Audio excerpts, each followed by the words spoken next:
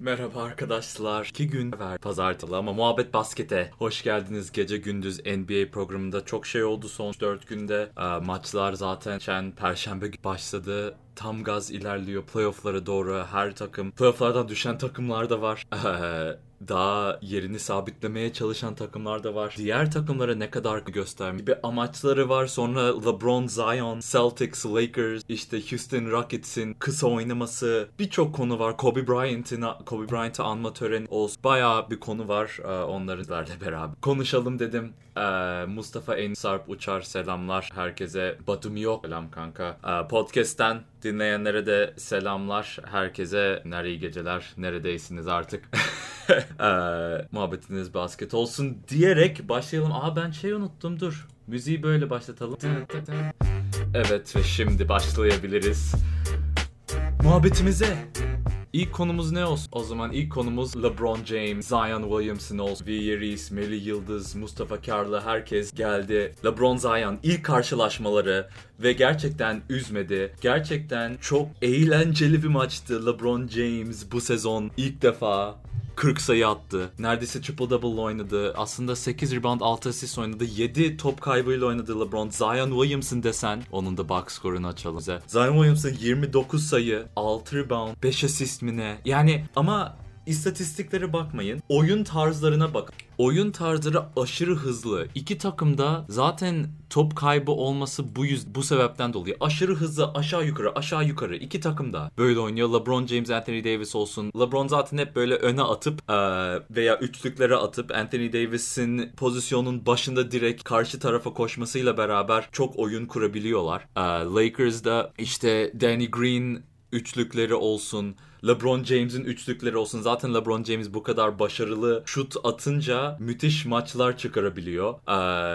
Ve Lakers'da durdurulamaz hale geliyor. Şimdi bu maçta Anthony Davis bir tık arka planda kaldı çünkü LeBron James çok ön plandaydı. Danny Green müthiş shooting bir maç çıkardı. KCP gerçekten çok iyi oynadı dün. KCP smaçları olsun, üçlükleri olsun, hatta direkt ben sizlere buradan özetleri açayım çünkü Allah çok ses oldu.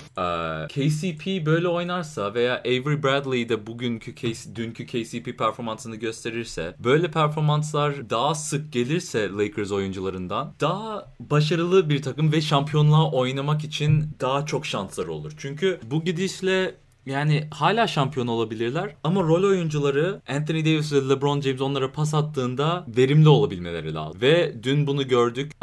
Rondo mu Caruso mu diye bir soru var benim kafamda hep. Ki sizin şeylerinize geleceğim. Sizin yorumlarınızda da geleceğim. Alex Caruso Rondo'dan daha iyi oynuyor. Alex Caruso'nun oynadığı her maçta çok verimli bir performans gösteriyor. Ben bu Caruso'nun bazen az oynaması veya bazen rotasyondan tamamen backup point guard'ın backup point guard Caruso'nun ellerine verilmesi lazım bence. Ama hala bir tereddüt oluyor gibi. Ben çünkü ne zaman izlesem Caruso çok verimli oynuyor. Rondo desen biraz daha yani Rondo kötü oynama ihtimali daha yüksek. Anthony Davis ile bir ikili oyunları var. Tamam, ona bir şey demiyorum. Ama Caruso gerçekten çok iyi oynuyor. Sorularınıza cevap vereceğim. Evet abi, Sarp Uçar, onu daha sona bırak. Çünkü zaten 1-2-3 tane soru geldi. Onları sona bırak. Ama gelelim sizin yorumlarınıza. Selamlar. Cavi, gözümüz yollarda kalmıştı abi diyor. Abi şöyle modu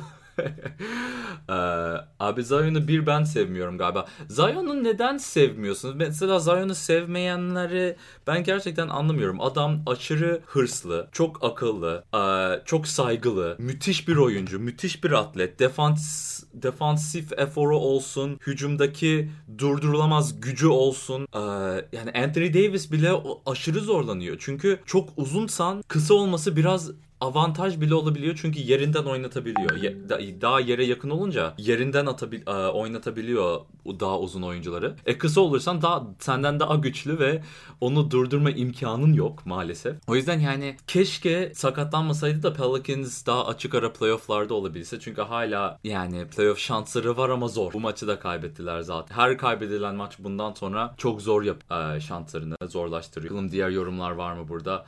LeBron MVP olabilir mi? Giannis süreleri böyle az olmaya ve aralarda dinlenme amaçlı maç kaçırmayı tercih etmeye devam ederse bence mümkün. Bence mümkün değil abi. Yani Giannis'in yaptıkları gerçekten akıl almaz. Hatta burada istatistiklerini de atma nereye gitti bilmiyorum. Gerçekten Giannis'in yaptıkları bu sezon 30 dakika 32 dakikada galiba yok. 31 dakikada neredeyse 30 sayı, neredeyse 14 rebound, 5.8 asist. Yani Giannis'in bu kadar az sürede bu kadar verim göstermesi gerçekten ne zaman görüldü emin değilim. Tamam, LeBron James 10 asistle ligin lideri bu konuda ve kendi kariyer rekorunu da kırıyor bu anlamda. Ama 35 dakika oynuyor. Yani pozisyon başına indirirsen LeBron James'in yaptıkları Giannis kadar akıl almaz derecede başarılı değil bence.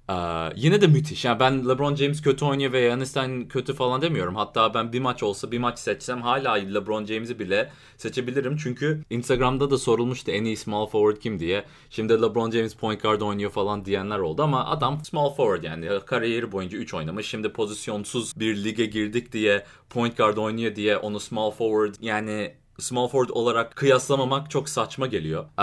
Ama LeBron James bence ikinci MVP yarışında ve bence çok da zor bir karar değil LeBron James'in ikinci olması. Sadece o Giannis ile LeBron'un arasındaki veya herhangi ikinci seçtiğiniz herhangi bir oyuncu varsa Giannis onun bir tık üstünde. Yani kıyaslanamaz gibi bir durum Giannis'in yaptıkları bu sezon ki zaten 70 maça koşuyorlar, 70 galibiyete koşuyorlar gibi bir şey.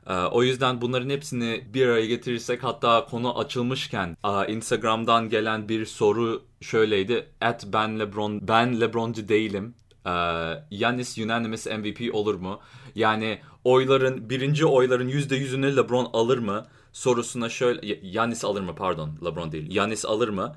Ya bence ihtimali çok yüksek. Steph Curry kadar açık ara bir performans göstermiyor. Yani o 2016 Steph Curry MVP açık yani unanimous MVP olduğu sezonda ki kadar fark açık değil ama fark yine de ciddi anlamda var diye düşünüyorum ve bundan sonra o LeBron James'in hatta Carmelo'ya bir medya adamı birincilik vermişti ve LeBron James'in bir oyla unanimous MVP'si kaybetmişti ya birkaç sene önce. O tarz bir fark var diye düşünüyorum. LeBron açık ara MVP'di o sezon ama birisi saçma bir oy verdi. Bu sezon da böyle belki başka birisi yani Los Angeles'tan bir medya adamı veya Houston'dan bir medya adamı veya Dallas'tan bir medya adamı veya herhangi birisi Doncic, LeBron James veya Harden'e oy verebilme imkanı var. O ihtimali görüyorum. O yüzden yani sadece bir kişi lazım unanimous olmaması için.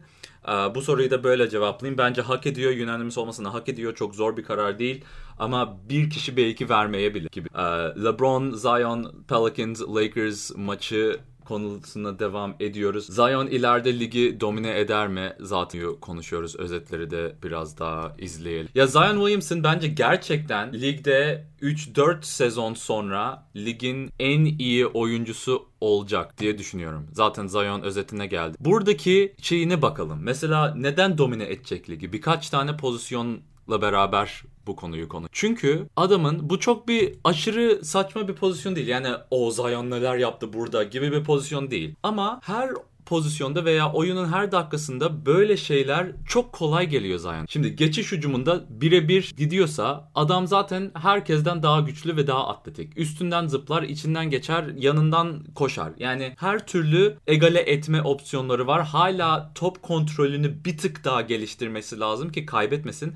Ama burada mesela Kuzma'nın yapacağı hiçbir şey yok. Zaten Kuzma'dan çok daha hızlı. Kuzma'nın yanından geçiyor bak. Burada zaten ne tarafa doğru gitmeye çalıştığını görüyorsun. Topun olduğu tarafa doğru hareket ediyor. Ama tek adımda zaten Kuzma'nın da ne tarafa kaydığını görüyorsun. Vücudu sağa doğru kayıyor bu açıdan. Kuzma sağ tarafa doğru gidiyor. Zaten Zion'un adımı da sağ tarafa doğru.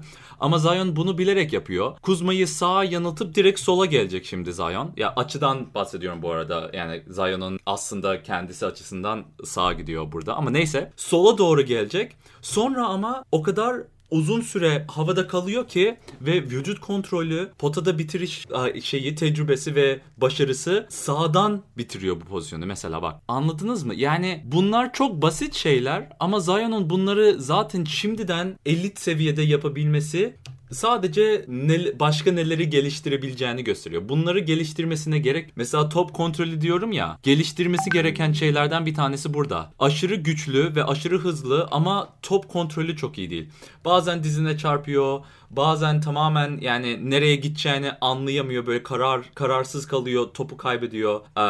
Top kontrolünü geliştirebilir ki geliştirilebilecek yetenekler var. Zor gelişen yetenekler var. Mesela atletizm geliştirmek çok oyun görme, vizyon, asist, pasörlük, oyun kurma olayını geliştirmek çok. Burada da mesela görüyor musun? Burada bile topu kaybetmiyor ama yine aynı. Bu dizine çarpma olayı çok oluyor Zion'da. Veya help yani yardım gelen defanstan topu koruma olayını yapamıyor.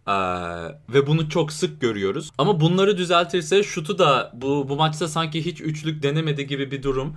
Şutunu da geliştirirse zaten geliştirilecek çok başka bir şeyleri yok. 3-4 sene sonra diyorum herkesten daha güçlü. Şu an yerinden oynatamadığı tek birkaç oyuncu olabilir. Yani Giannis ve Embiid. Ama Embiid'den daha hızlı, Giannis'ten daha hızlı olmayabilir.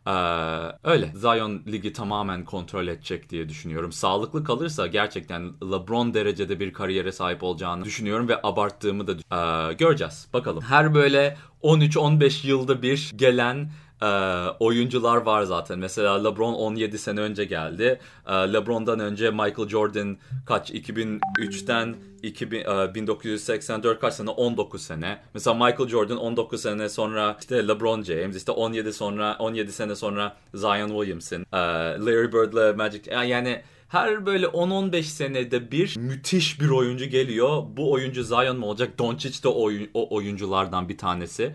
Şimdi daha fazla sıklaşıyor. Giannis olsun, Kevin Durant olsun. Yani 10 sene beklememize gerek kalmıyor all time oyuncuları bulmak için. Ama eğlenceli oluyor zaten. Abi Zion'un acil kilo vermesi lazım Sarp Uçar. Ya evet, sakatlanmaması açısından kilo vermesi şart.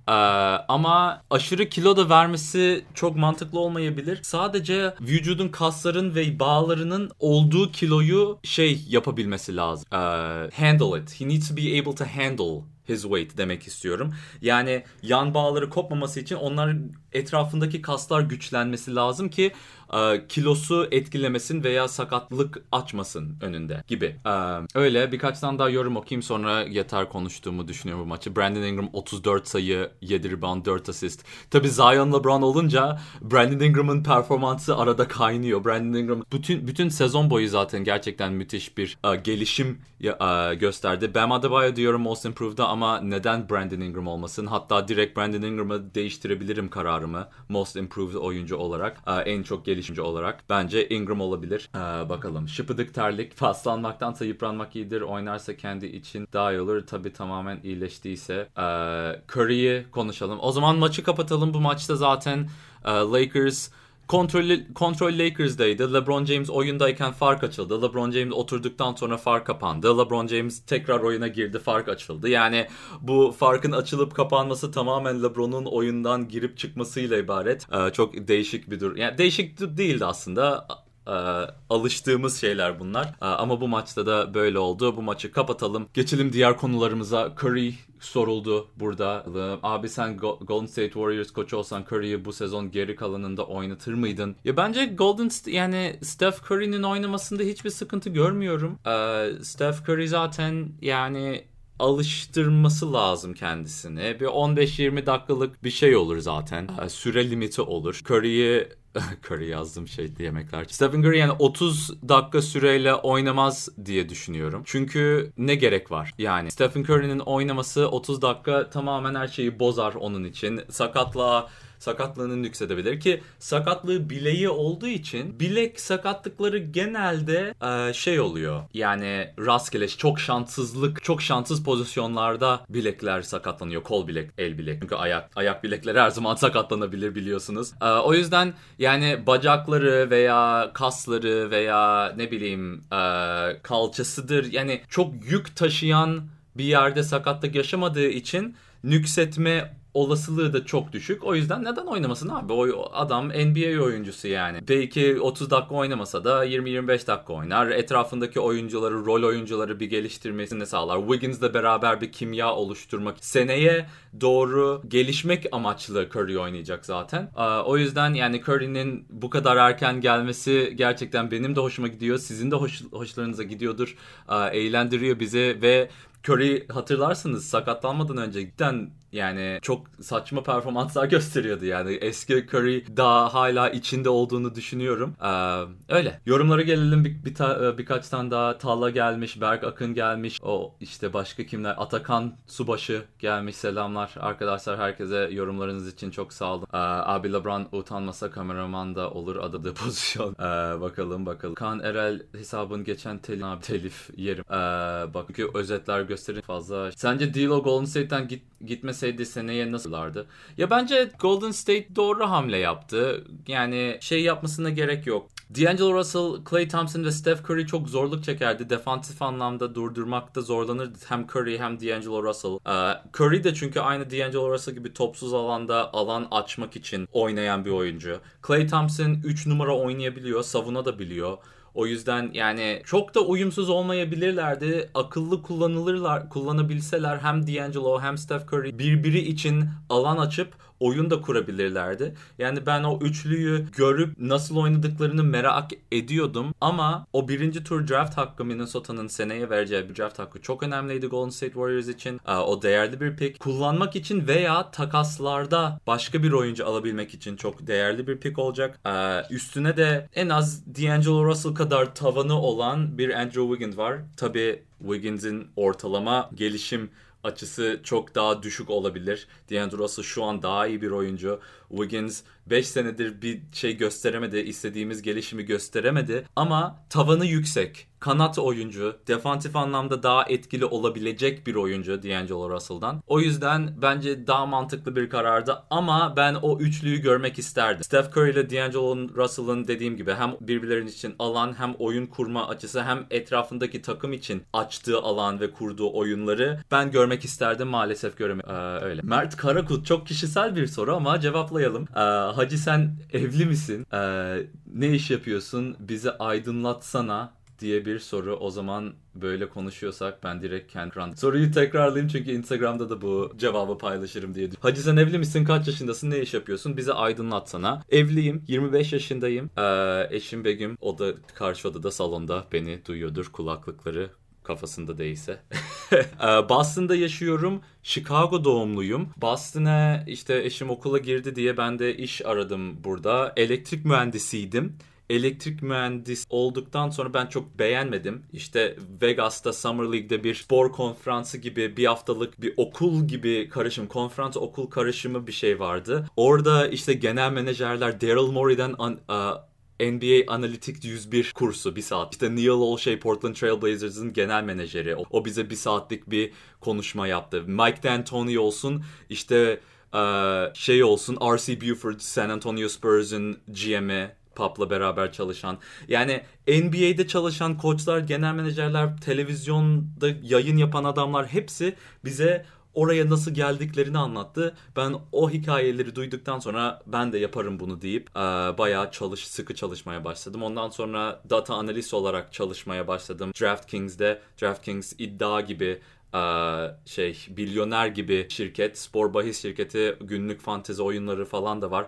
Analist olarak çalıştım. Şimdi geçen Ocak, bir ay önce işimi bıraktım. Kendi şirketime başladım. Sosyal medya menajerlik, danışmanlık gibi şirket. Şu an buradayım ama Türkiye'de de bu işleri yapmayı düşünüyorum. Hatta yani İngilizce ve Türkçe konuşan herhangi ülkede bunları yapmayı düşünüyorum. Böyle podcastleri yapıyorum, NBA konuşuyorum. Yani yapmayı sevdiğim şeyleri iş haline getirmeye çalışıyorum. Yavaş yavaş da oluyor. Böyle işte. Hayat devam ediyor. Berk Akın erken evlen, ben şaşırdım ben de. Siz de yaşlarınızı, nereden olduğunuzu yazın buraya yorumlardan bizlere. Böyle ben de tanıttım kendimi sizlere biraz. Bunları ara ara anlatıyorum ama hepsini bir anda hiç anlat herhalde. Öyle. Gelelim o zaman tekrar NBA konumuza. Ne konuşacaktık? Kobe Bryant'in törenini konuşacaktık. Gerçekten çok hüzünlü. Yani aslında mutlu bir gün olarak yapıyorlardı herkes. Mutlu bir gün derken yani Kobe Bryant'in hayatını celebrate. Yani Kobe Bryant'ı pozitif hatırlayalım, gülelim, eğlenelim, güzel anılarımızı konuşalım. İşte Michael Jordan 11 dakika çok duygusal, çok insani bir şekilde bir konuşma yaptı ve bunu ki Hall of Fame'deki verdiği tüm nefret ettiği insanları veya tüm negatif bir şekilde etkilediği insanları söverek geçirdiği Hall of Fame konuşmasını böyle cana yakın, böyle insani bir şekilde uzun uzun konuşması gerçekten ben de tabii gözler yaşlı izledim tüm 2 saat töreni. Michael Jordan'ı işte ne kadar küçük kardeşlerimiz ne kadar gıcık etse de onları o kadar severiz gibi lafları sabah 2'lerde 3'lerde beni Kobe Bryant mesaj atıyordu. Bana işte 12 yaşındaki kız çocuğunu neler öğreniyordun sen basketbolla ilgili 12 yaşındayken diye sorular soruyordu Michael Jordan'a. Michael Jordan da buna ben 12 yaşındayken beyzbol oynuyordum abi diye cevap vermesi. Sonra tüm 11 dakika boyunca ağlayıp sonra o ortada Michael Jordan işte gene bir 3-4 sene daha bir crying Jordan meme olacağım kesin diye espriler de yapması. Yani gerçekten ne kadar abi kardeş ilişkisi olduğunu belli etti. Kobe Bryant'in ne kadar istekle basketbolu öğrenip basketboldan sonra o aynı isteği ve aynı passion yani hırsı başka şeyleri hayatın başka alanlarına da yayması. Gerçekten yani üzülüyor insan onları dinlerken. Çünkü bunları zaten biliyorduk ama Michael Jordan gibi bir efsane ve Kobe Bryant'a bu kadar yakın olandan duymak gerçekten farklı. Vanessa Bryant'e diyecek gerçekten sözüm yok. Ne kadar bir kadın, ne kadar zor bir şey yaptı. 21 dakika konuştu. O kadar insanın arasında yani 20 bin stadyum doluydu. Staples Center doluydu. Ve kızı, eşi vefat ettikten sonra bu kadar insanın önünde, bu kadar içten cana yani özel hikayeler anlatması gerçekten yani ben de kendi açık söyleyeyim. Bir törende gerçekten hazırladığı ki 24'te bir de yani Şubat 24 oluyor. Gigi Bryant numarayla kariyerine devam ediyordu işte. Kobe Bryant de aynı şekilde 24 giyiyordu. Yani bunu gerçekten sözler Gigi Bryant büyük ihtimalle WNBA'de yani tarihte en iyi kadın basketbolcu olarak bitirecekti basketbol kariyerini ve kim bilir daha neler yapacak. İşte başka kim Shaquille O'Neal neredeyse konuşamadı. Anılarını anlatmaya çalıştı ama böyle çok okuyup duygulanmaya kendine izin vermedi çünkü o da zaten kaç kez ağlayıp işte zorlanarak konuşuyordu ama onun anlattığı şeyler de gerçekten ve yani bu tören gerçekten müthiş bir şeydi. Ömür boyu bunları böyle izleyip hatırlarım. Öyle. Yani Sarp Uçar abi nasıl aynı. Ya mama mentalite zaten ikisinin artık yetiştirdiği bir mentalite. Çocuk yetiştirirken çünkü yani Kobe Bryant eşiyle beraber o anlaşmayı o şeyleri yani mama mentalite zaten senin yarattığı demeyeyim de bundan sonra geliştireceği maalesef işte demişti hatta böyle bir Kobe ve Gigi siz yani bu dünyada ayrı yaşayamazdan da beraber laflarla ve gerçekten üzücüydü ama yani bu anları da öyle. LeBron orada mıydı sence diye sorular. Yani LeBron'u göstermediler. Bilerek mi göstermediler? LeBron orada mıydı? Değil miydi? Çok emin değil. Çok da önemli olmuyorum. Gitmediyse sebebi vardı. Gittiyse sebebi vardı. Göstermediyse kameralarda bir sebebi vardı. Yani onu çok da demeye gerek. Öyle. Neyse geçelim bu konuyu da. Başka konular vardı. Kobe White'ı konuşmak istiyorum. Evet Kobe White'ı burada da sordular zaten. Abi Kobe White'ı konuşacak mısın Berk diyor. Konuşacağız abi bu konuyu ama dedim tabii da ardına. Kobe Bryant zaten hiç kimse tutmayacak. Her zaman canı olacak Kobe Bryant. Böyle de ara sıra Kobe'yi konuşuruz. Ama neyse. Kobe White. Kobe Bryant'tan Kobe White'a geçelim. Değişik yazıyorlar tabii Kobe White C-O-B-Y diye. İsmin de Kobe olması ne kadar o günler hele o haberin çıktığı ilk günler zor değil mi ya ismin Kobe. Neyse son 3 maçtır 101 sayı atıyor adam 33 sayı 3 rebound 2 asist, 33 sayı 6 rebound 2 asist, sonra 35 sayı dün 7 rebound 2 asist. Adam %60'ın üstünde oynuyor son 2-3. Yani %50, %61, %62 ile oynuyor. Direkt biraz özet açayım sizlere. Çünkü abi yani çaylaklardan en son Bulls çaylağı kim en son 3 maç üst üste 30 sayı atan Bulls çaylağı zaten Michael Jordan. Tarihte bench'ten gelen çaylak 3 maçta 30 sayı atan çaylak yok.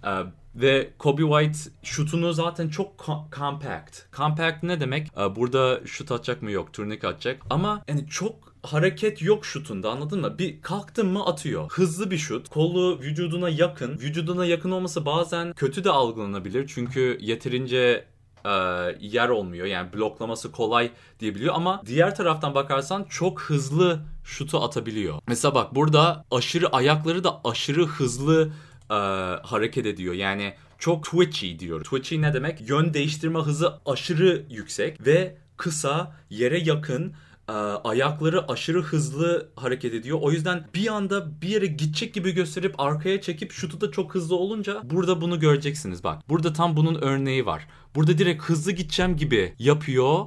Defansif adamı zaten arkaya adım attığı anda şutunu direkt atmış oluyor Kobe. Şutunu atabildiğinde zaten giriyorsa sayı bulur. Çünkü şut bulma, alan kendisi için şut alanı yaratma konusunda Kobe White bayağı iyi.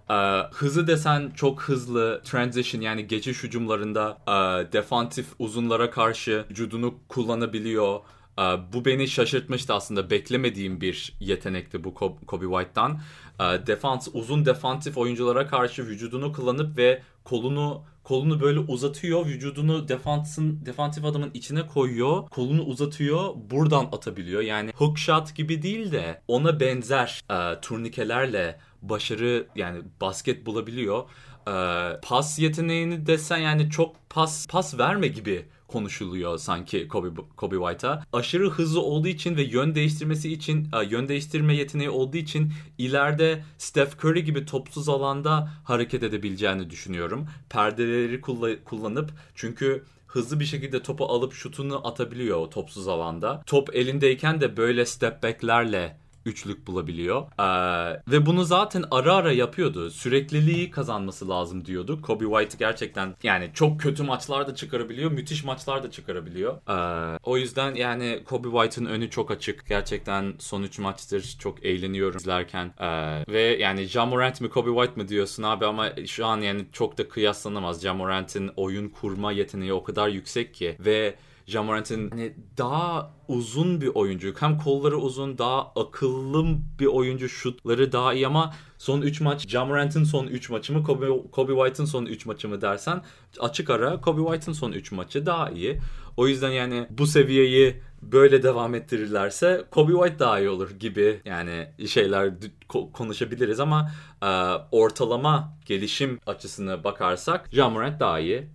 Kobe White ama bence All-Star tavanı var. All-Star olur mu? Tavanına erişmek zaten zor bir şey. Ama tavan dersen en yüksek seviyesini dersen Kobe White'ın All-Star hatta belki gerçekten çok müthiş gelişirse All-NBA 3. takıma giremeyen oyuncuların arasına girebilir. İleride 27. Öyle.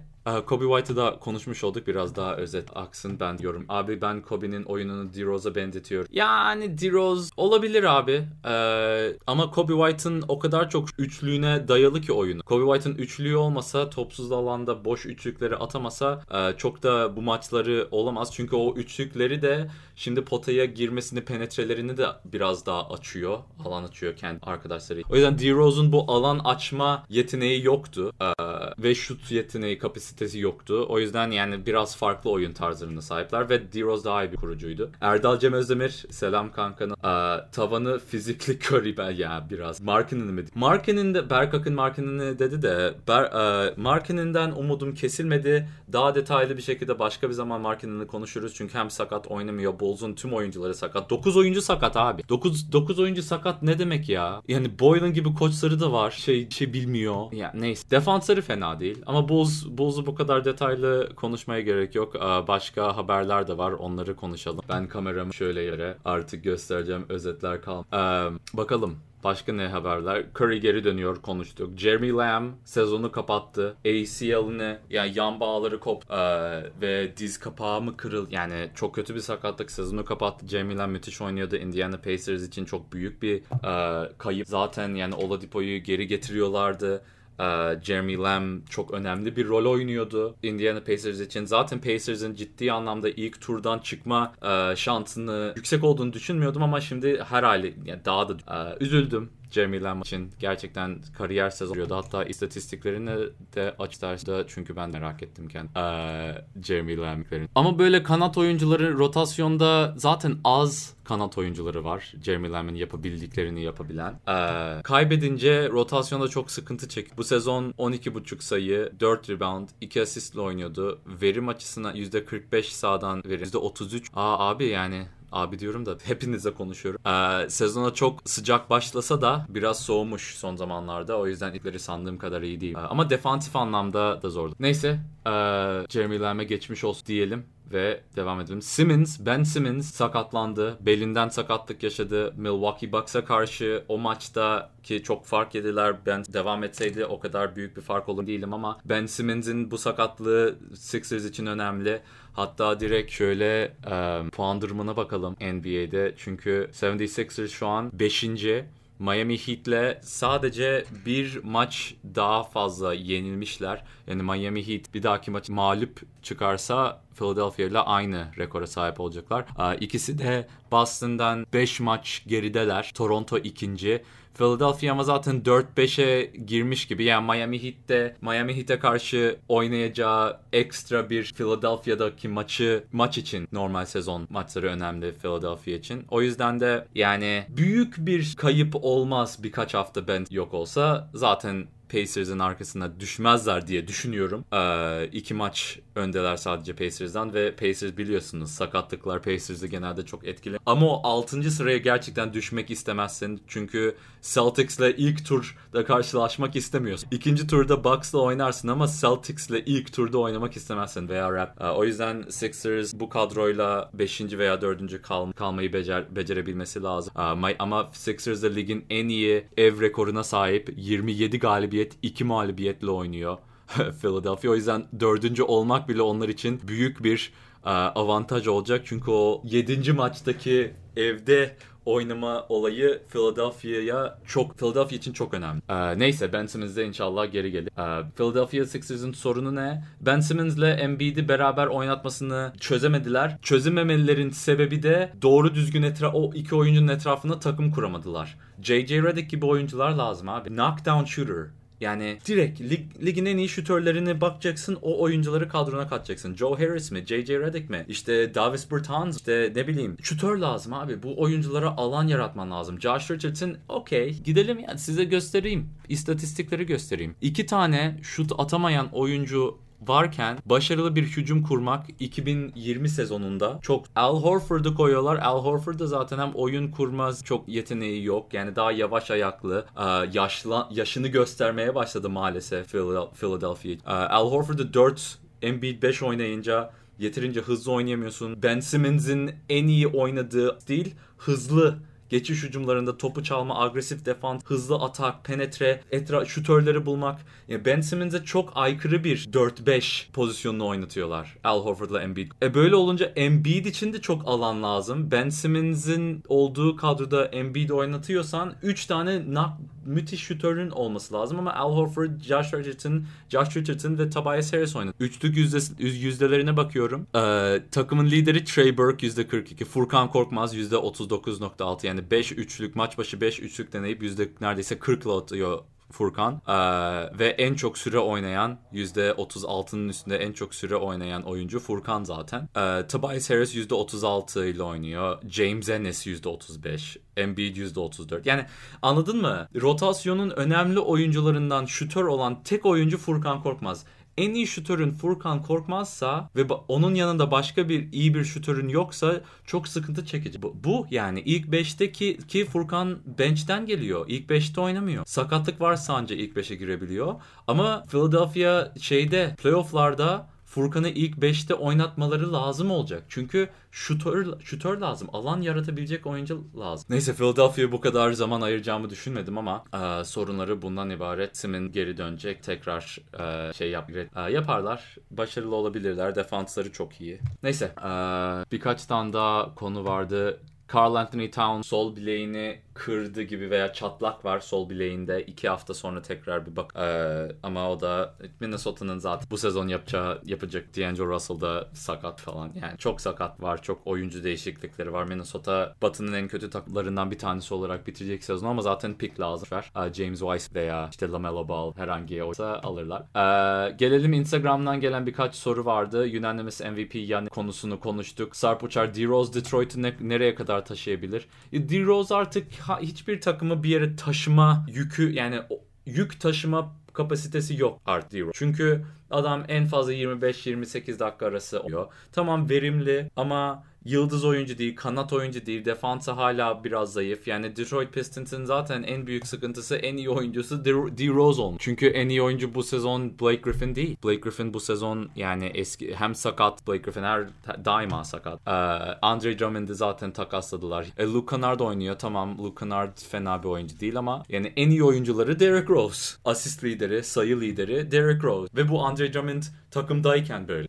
Ve en iyi oyuncun sadece 26 dakika oynuyorsa o seni bir yere taşıyamaz. Detroit o yüzden zaten çok kötü şeyde. Ya D-Rose'a ben laf atmıyorum zaten. D-Rose'un yapabileceği her şeyi yapıyor. 26 dakikada bu kadar verimli oynamak, %48,5 yüzdeyle oynuyor. %30 üçlükleri tamam, zaten hiçbir zaman gücü değil Derrick Rose. Ama daha fazla yapamaz D-Rose zaten. Hem takımı kötü. Yani kötü takımda bu istatistikleri, bu verimi elde etmek zaten zor. Zaten sadece 26 dakika oynuyorsun. Derrick Rose çok bir şey yapamaz bu takımla. Bu takım da bir şey yapamaz. Derrick Rose keşke Lakers'a gidebilse veya onun oyununu, yani önemli maçlarda görmek istiyorum yine Derrick. Önemli maçlarda hep daha iyi oynuyor. Bunu göremediğimize ben. Joakim Noah da artık Bulls bir imzalasa artık, yani free agent'te zaten herkes sakat. Pivotların hepsi sakat. Joakim Noah neden Bulls imzalamıyor? Çok sinir oluyor. Neyse, onu boş. Onu da konuştuk. Sonraki Lakers Boston finali olur mu? M Hakkan D'den gelen soru Instagram'da. Sonra YouTube'da yorumları okuyup kapatırız programımı zaten.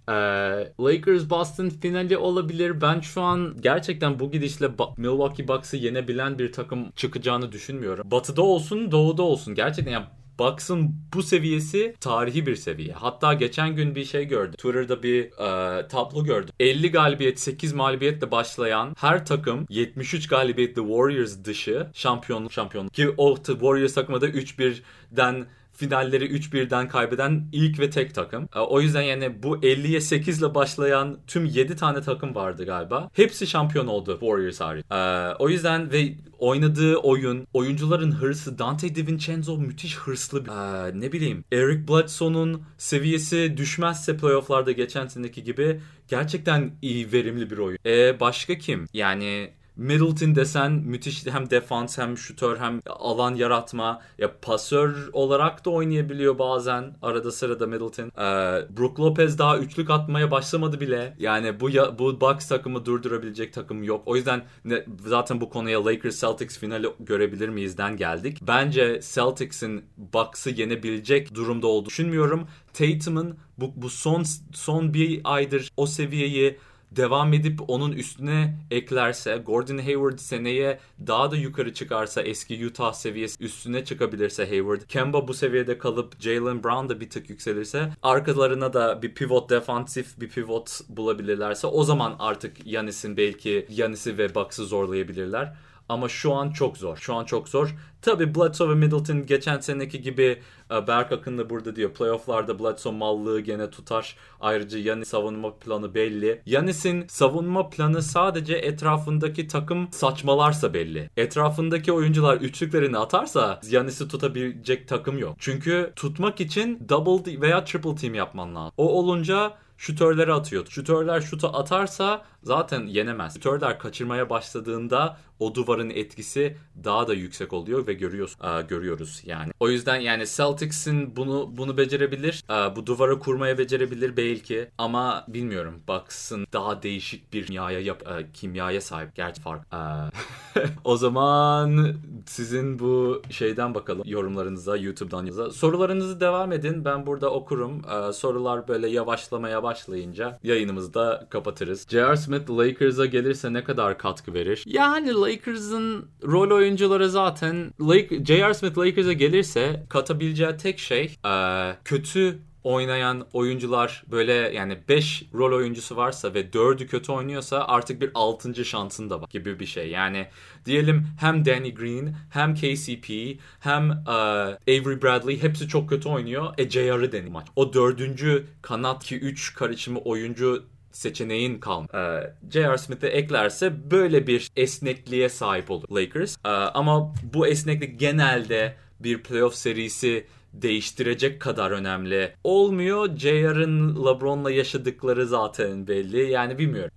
Eğlenceli olur. J.R. Smith'te bir takımda görmek. Abi Bradley Beal'ı konuşacak mıyız? Abi Bradley Beal konuşulacak çok da bir şey yok. Ya Bradley Beal müthiş oyuncu. Her zaman da çok iyi oynadı. Yani bu her sene sonuçta Bradley Beal hala genç. 20 kaç yaşında? Kaç doğumludur? Burada Basketball Reference'de yaşı yazmıyor. Neyse 25-26 yaşında falan Bradley Beal. Ve 26 yaşında pardon yazıyormuş burada. Ve her sene gelişti. Her sene ya daha iyi bir oyun olarak gelişti, ya daha iyi bir skorer, daha iyi bir şutör, ya da daha fazla şut atıp daha verimli atabilen veya tüm yükü benim üstüme atabiliriz, tüm hücumdaki tüm yükü taşıyabilen bir oyuncu olma durumuna geldi. Ve daha prime'ına yeni giriyoruz. 27, 28, 29 yaş sezonlarını görmedik bile daha Bradley. Bradley Beal uzatmayı imzaladı. Uzatmayı kendisi imzaladı. Bu takımda olacağını zaten bilerek imzaladı. Neden imzaladı? Çünkü oyuncular ben geçen sene Vegas'ta Howard Beck'le muhabbet. Howard Beck New York ve NBA ve Bleacher Report falan yani tanınan bir yazar. Onunla karşı karşıya geldim, birkaç sorun vardı. Bana söylediği bir şey vardı. Ligde oyuncular her zaman en uzun vadede en çok kazanabileceği parayı imzalayabileceği en büyük ve uzun kontratı her zaman imzaladı. Yani maksimum kontrat 5 senelik maksimum kontrat gibi bir teklif sunuyorsa sana bir takım onu imzalayacaksın. Fark etmez. Takım durumun senin yani çünkü o finansal o 100 milyon dolarlık uzatma veya herhangi rakamın uzatması hayat boyunca seni stabil bir finansal durumuna sahip. Aileni, gelecekte çocuklarını, onların çocuklarını, torunlarını herkesin bir stabil finansal hayatına sağlıyor ve bu NBA'de oyuncular genelde çok zor durumlarda oyuncular, insanlar. O yüzden o imzayı atması lazımdı. O ayrı bir konu. Sahadaki performansı müthiş. Defansif oyuncuları yok.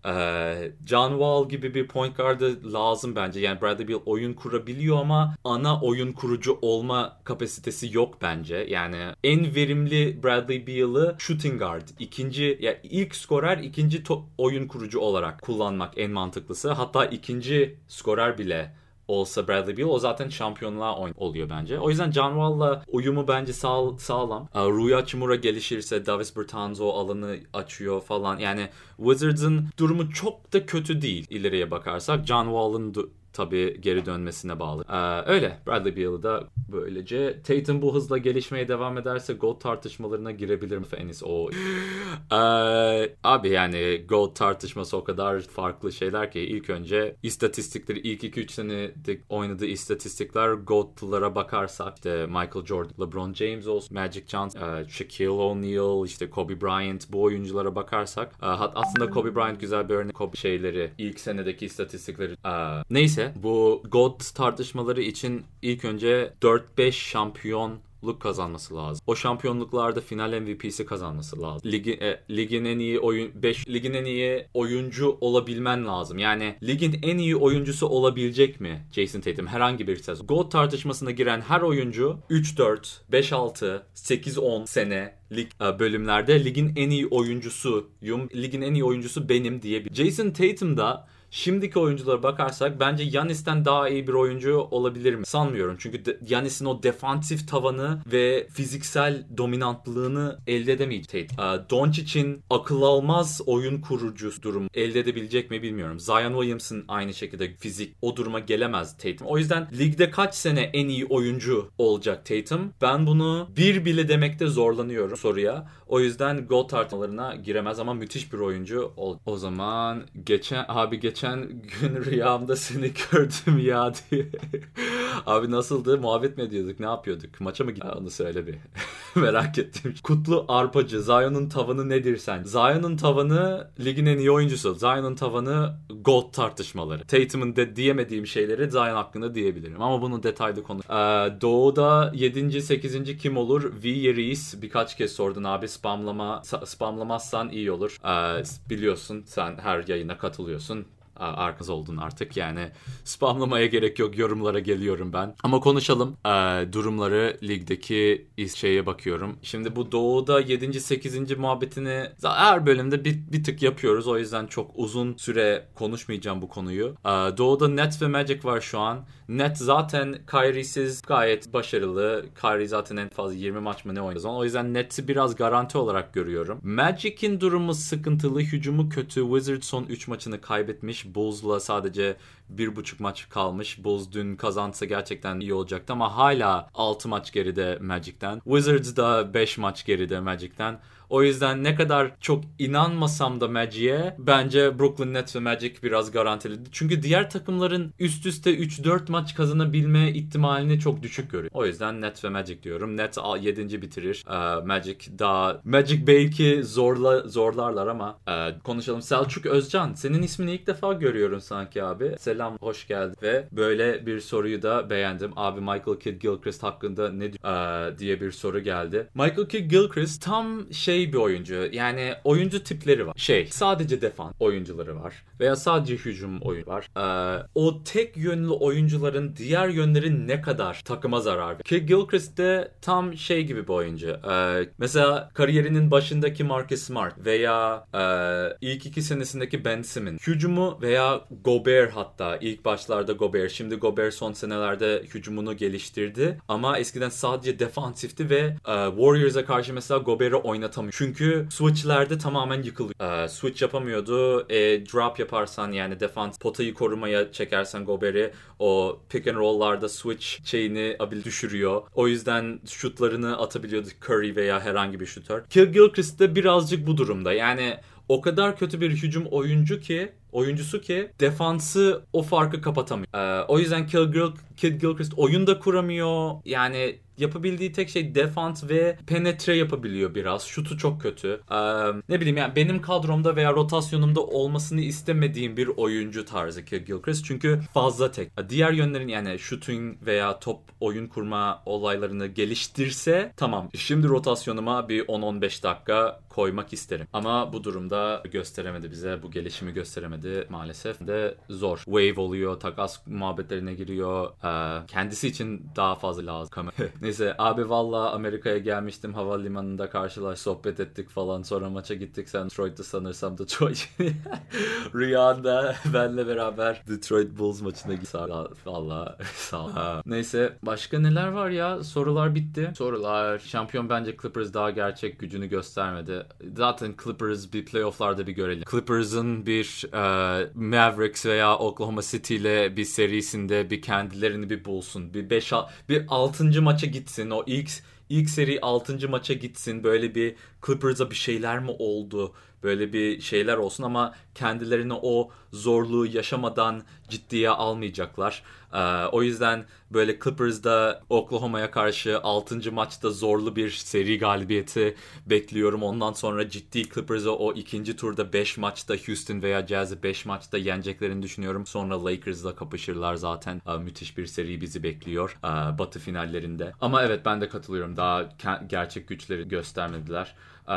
Clippers'dan pek hoşlanmıyorsun galiba dedi. Tam ben Clippers'ı konuşurken karlı.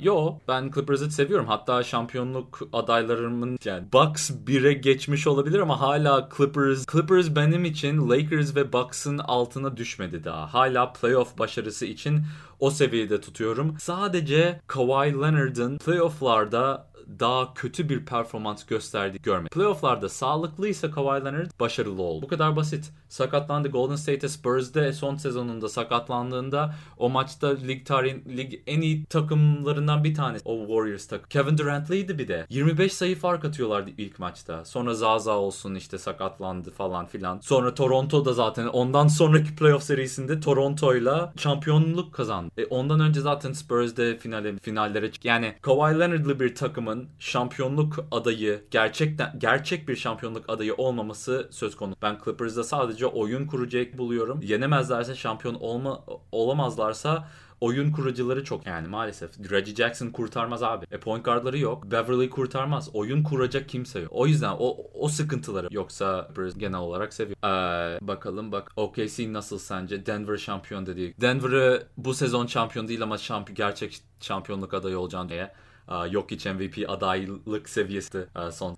Mesut Yusuf Karacakurt. Senin ismin de yeni abi. Hoş geldin. Sorun için çok sağ ol. Selam. OKC nasıl sence diyor. Ya OKC abi çok tecrübeli oyuncular. Steven Adams desen kaç tane final oynamış bir oyuncu. Gallinari desen kaç maç, kaç takımda oynamış, kaç zor durumlar görmüş işte. Yani Gallinari çok tecrübeli bir oyuncu. Chris Paul desen yani lig tarihinin en iyi kaçıncı point guard ya? Chris Paul 3. mü 4. mü? Yani lig tarihinin en iyi point guardlarından bir tanesi ve hala yani 30-32 dakika verdiğin sürece çok verimli oynayabiliyor. Shai Gilgeous ligin en iyi gençlerinden bir tanesi. Kanat sıkıntıları. Gallinari'den sonra Terence Ferguson, Dort. Onun ilk kanatları çok sıkıntılı. Yani Hamidou Diallo falanlar filanlar. Kanat olmayınca sıkıntılı bir takımlar için. Bunu biliyorsunuz, ben bunu her zaman. Ve OKC'nin tek en büyük sıkıntısı kanat olduğu için ciddi anlamda başarı elde edemez. Ama eğlenceli bir takım. Hatta 3 oyuncusu 19 sayıdan fazla oynuyor. Shai Gilgeous Oklahoma'nın en skorer oyuncusu. Ben bunu neden görmemişim? Gallinari 10'da Schroeder 19.1 sayıyla oynuyor. Schroeder da kariyerinin sezonunu geçti. Yani 26 yaşında daha ben Schroeder'ı 21-22 yaşında çok seviyordum. Çaylak çok seviyordum. Hatta Almanya milli takımında da gösterdiği performanslarıyla beraber bu sezon biraz kendisini gösteriyor ama verimsiz bir oyuncu genel olarak. Bu sezonki bulduğu %47 isabet, %38 üçlük isabeti 5 denemeyle maç başı. Ya bu ne kadar gerçek onu sor. Ama genel olarak eğlenceli bir. Hatta Dort'un ilk ismi Gwent Dort. Neyse. Kanatları eksik. Kanat eksikleri takımlar ciddi başarı elde edemez ve bu.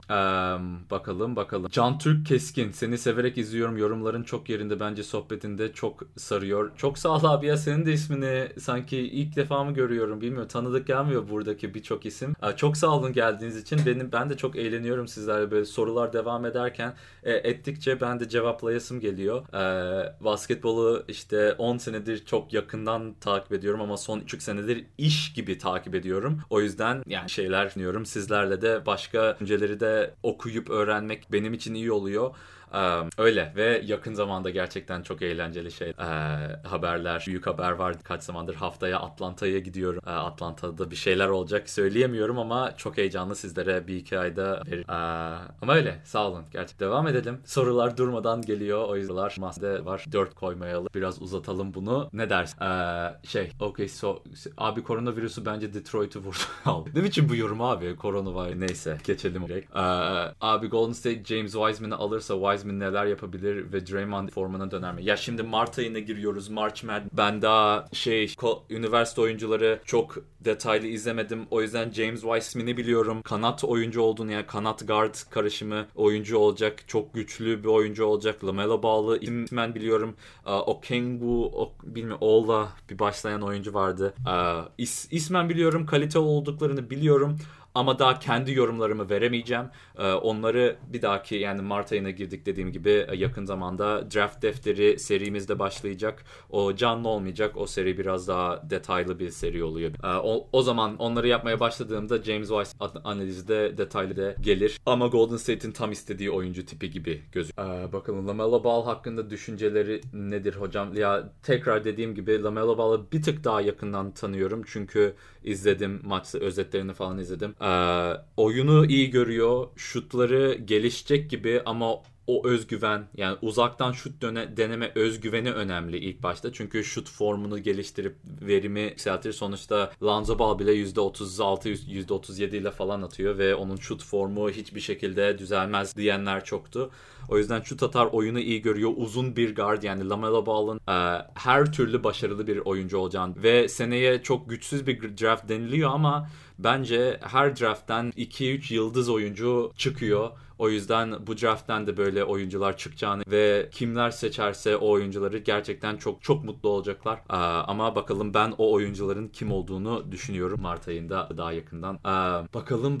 Daha yeni keşfetti. Peki Lakers takas dönemi değerlendiririm çünkü takas yapmış olmak için takas yapmak istemediler. Kuzma için yeterli değeri bulmadığını düşünüyorum.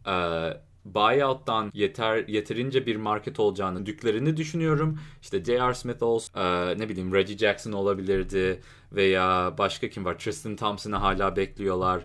Yani bilmiyorum ama buyout'ta daha iyi, değer kaybetmeden, çünkü takaslarda da pick falan da yoktu. Danny Green'i de vermek istemediler boş yok yere. Öyle yani, mantıksız diyenler alternatifleri bilmeden konuşan insanlar oldu. Ben laf atmıyorum şu an kimseye. Sadece Lakers'ı yapması lazımdı ya, bir şeyler nasıl yapamadılar falan diyen, sinirlenen insanlar var. Yorumlarda görüyorum bazen. Alternatifler neydi diye sorma. Bilmiyoruz alternatifleri. O yüzden ben genelde genel menajer durumuna gelen insanların mantıklı karar verebilme kapını veya tecrübesine sahip olduklarını inanıyorum. Genel. Tabii şimdi bu konu Phoenix Suns veya Chicago Bulls veya abi bu maaşlar Golden State mi konu?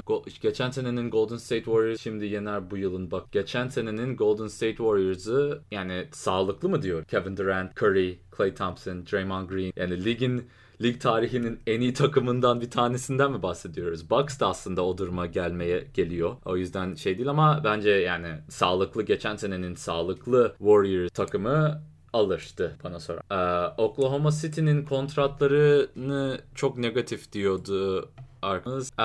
Yani Chris Paul'un takası kötü. 15 tane pickleri var abi. Daha pickleri konuşmadık. Yani Steven Adams kontratı çok berbat. Chris Paul'un tamam biraz kötü ama ondan sonra da başka kötü kontrat yok ki kadro. Yani Gallinari'nin bu sezon bitiyor. Schroeder seneye bitiyor. Bu sene bitmiyorsa. Şimdi cap sheet'leri açma, salary cap'leri aç.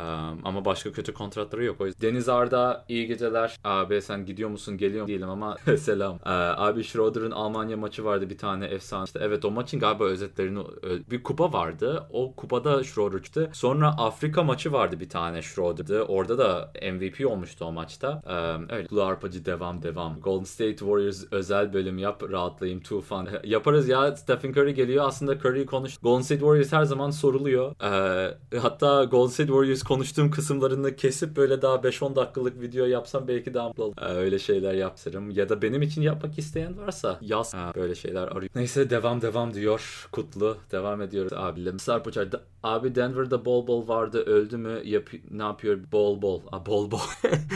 Türkçe okudum resmen, ben de unutmuşum bol oyuncu olarak. Abi yani bol şu an G League'de neler yapıyor ona bir bak. Çünkü yani bu sezon daha hem sakatlıktan geri geliyordu hem çok ince bir oyuncu. Yani ince oyuncular genelde bir şey ne bileyim, daha süre, daha gelişmesi lazım. Daha NBA güç katması lazım, o ne bileyim ağırlık kaldırma programı, weightlifting programına girmesi lazım.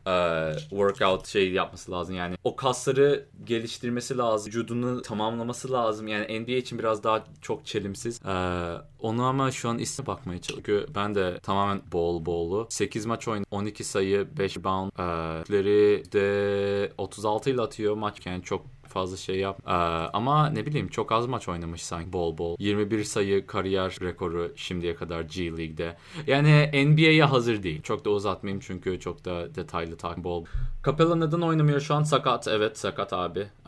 Capella oynadıktan sonra zaten Atlanta'ya daha biraz önem gösteriyor. Trae Young, John Collins'la beraber. Hatta bir bakalım Capella'nın sakat düzelecek diye search lazım. Capella, Hawks Lloyd Pierce says Capella will be reevaluated 2 week. Bu 19'unda yani bir hafta önce 2 hafta sonra tekrar bir bakılacak. Adında bir sakatlık var. Topuk sakatlıkları zaten garip yani hiç belli.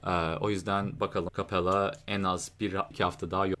Bakalım bak. OKC'nin kontratları negatif değil mi? Yok abi çok negatif. Chris Paul'un London'un bu daha çok geleceği var. Vallahi ben ikisini de çok seviyorum. LaMelo'nun ne kadar iyi bir defansif oyuncu olduğunu bilmiyorum. O biraz etkiliyor. LaMelo'nun Lonzo kadar iyi bir pasör olduğundan emin değilim. O yüzden şimdilik Lonzo diyeyim ama biraz LaMelo hakkında bilgim bir tık daha az oldu. O yüzden soruyu aklında tut tekrar. Bir de hocam şu Fantasy Draft olayını bir açıklayabilir. Kaan abiyle izlemek ve mantığı nedir acaba araştırdım da. Ya araştırılacak bir şey değil zaten. Fantasy Draft sadece şöyle. Ligdeki tüm oyuncuları sıralıyor. Yani ligdeki tüm oyuncu seçebiliyorsun. Diyelim 5 kişi buradan biz Fantasy Draft yapıyoruz. Ben birinci seçiyorum. Yannis'i ya da Doncic'i veya yani amaçlar ne? O biraz fantasy. Yani amaç bir franchise yani 10 sezon boyunca şampiyon hatta Fantasy Draft'te 2K19'da yap. Amaç işte 10 sezon boyu şampiyon kazanmak. Amaç bir sezonda şampiyon kazanmak. Benim için 10 sezon boyunca seçiyorsam Zion Williamson, Doncic, Giannis. Bir sene için seçiyorsam Giannis, LeBron James, Kawhi Leonard, Kevin Durant. Ben ilk seçiyorum. Sonra 2, 3, 4, 5 seçiyor. Sonra 5. seçen adam ikinci turda ilk seçiyor. Birinci son seçiyor. 13 kişilik kadro kurduktan sonra kadrolarla beraber işte ya 2K oynuyorsun ya işte oylamaya veriyorsun kimin kadrosu daha iyi. Böyle daha takım kurma, eğlence tarzı falan. Ayrıca Fantasy Draft'ın gerçek hayatta nasıl kullanılıyor diye sorarsan oluyor. Expansion olursa mesela 30'dan 32 takıma genişlerse lig her takım bir 6-8 oyuncu koruyor. Yani bu oyuncularımı draft yapamazsın diyor. Takımların 9. oyuncusundan sonra hepsi bir fantasy draft'e giriyor. O iki takım yani lige yeni katılacak iki takım o geriye kalan korunmayan oyunculardan draft yapılıyor. Bir sen bir ben seçiyorum sonra ben gibi falan. Öyle fantasy draft. O çok fantezi olmuyor. Fantezi daha o expansion. Okay. Atlanta bugün pivotları topladı abi. Bütün pivotları topladı. Yani Capella, John Cal, Dwayne Dedman. 3 pivot lazım zaten. Yani 3 uzun lazım. Pivot demeyeyim de 3 uzun lazım. 4 uzun lazım. 4-5 durum. Yani kanat oyuncu oynat 4'te. 4 bile gerek. Fila'ya cuk oturacak oyuncu. Bogdan Rockets daha çok West üzerinde başarı şans. Ya Westbrook'un gelişmesi bence yani sezon içerisindeki yükselişi iyi, güzel, hırslı. Ben Rockets'i oyun tarzını çok sevdim. Çok one way bir takım. Tek yönlü bir. Yani uzun oynayamıyorlar. Çok yani paslaşarak oyun oynayamıyorlar. Tamamen Westbrook pick and roll veya Westbrook penetre ve pas veya Harden isolation. Yani rol oyuncuları çok oyun kurabilen defansif anlamda uzunlara karşı defansif. Yani aşırı tamamen bizim stilimiz bu ve başka hiçbir stile uyum sağlamayacağız. Bakalım şampiyonluğa taşır mı? Bu mu anlıyorum. Ben çok katına. Göreceğiz de doğru mu? Herkes sezon içerisinde sezonda. Bu sezon umarım olmaz da kim o her sezon yaşanan büyük sakatlığı yaşayacak? Abi yani bu sorulara çok vakit harcamayı sevmiyorum. Yani sonuçta Jeremy Lamb sakatlık yaşadı. İşte yani biliyorum daha büyük isimlerden kim sakat gibi diyorsun ama kimse diyeceğim abi. Bu sezonda kimse olmuyor abi. Abi bizi MJ heykeline götür abi gel götürelim Chicago. Yahoo'dan yapıyorlar orada neye göre falan. Yahoo'dan Fantasy Ligi. O Fantasy dediğim draft'ı yapıyorlar. Sonra o oyuncular gerçek ligde istatistiklerine göre puan kazanıyorsun. En çok puanı kazanan insanlar işte sezon sonunda ligi kazanıyor. İşte ne bileyim herkes bir 50 lira koysun seneye sezon bitince kazanan o parayı kazanıyor veya eğlencesine veya işte yemeğine neye iddiaya giriyorsun. Öyle yani Yahoo'dan oynanıyor. Bizim de bir ligimiz var ama ben çok vakti yok. Ama ligimizde olanlar vardı chat. Abi para yok hele dolar aldım. Neyse o zaman böyle de kapatalım. Sorular da bitti ben de yoruldum. su içmem lazım. 1 saat 20 dakikadır devam ediyoruz. Çok sağ olun herkese, dinleyen herkese, canlıda konuşan herkese, sonradan izleyen herkese. Lütfen bir like atarsın. Çok iyi olur. Abone değilseniz de abone olursunuz artık. Görüşürüz diyelim. Muhabbet olsun. Sakatlıklar kapatılsa 10 sezonda en çok şampiyon olacak takım New Orleans Pelicans. Görüşürüz.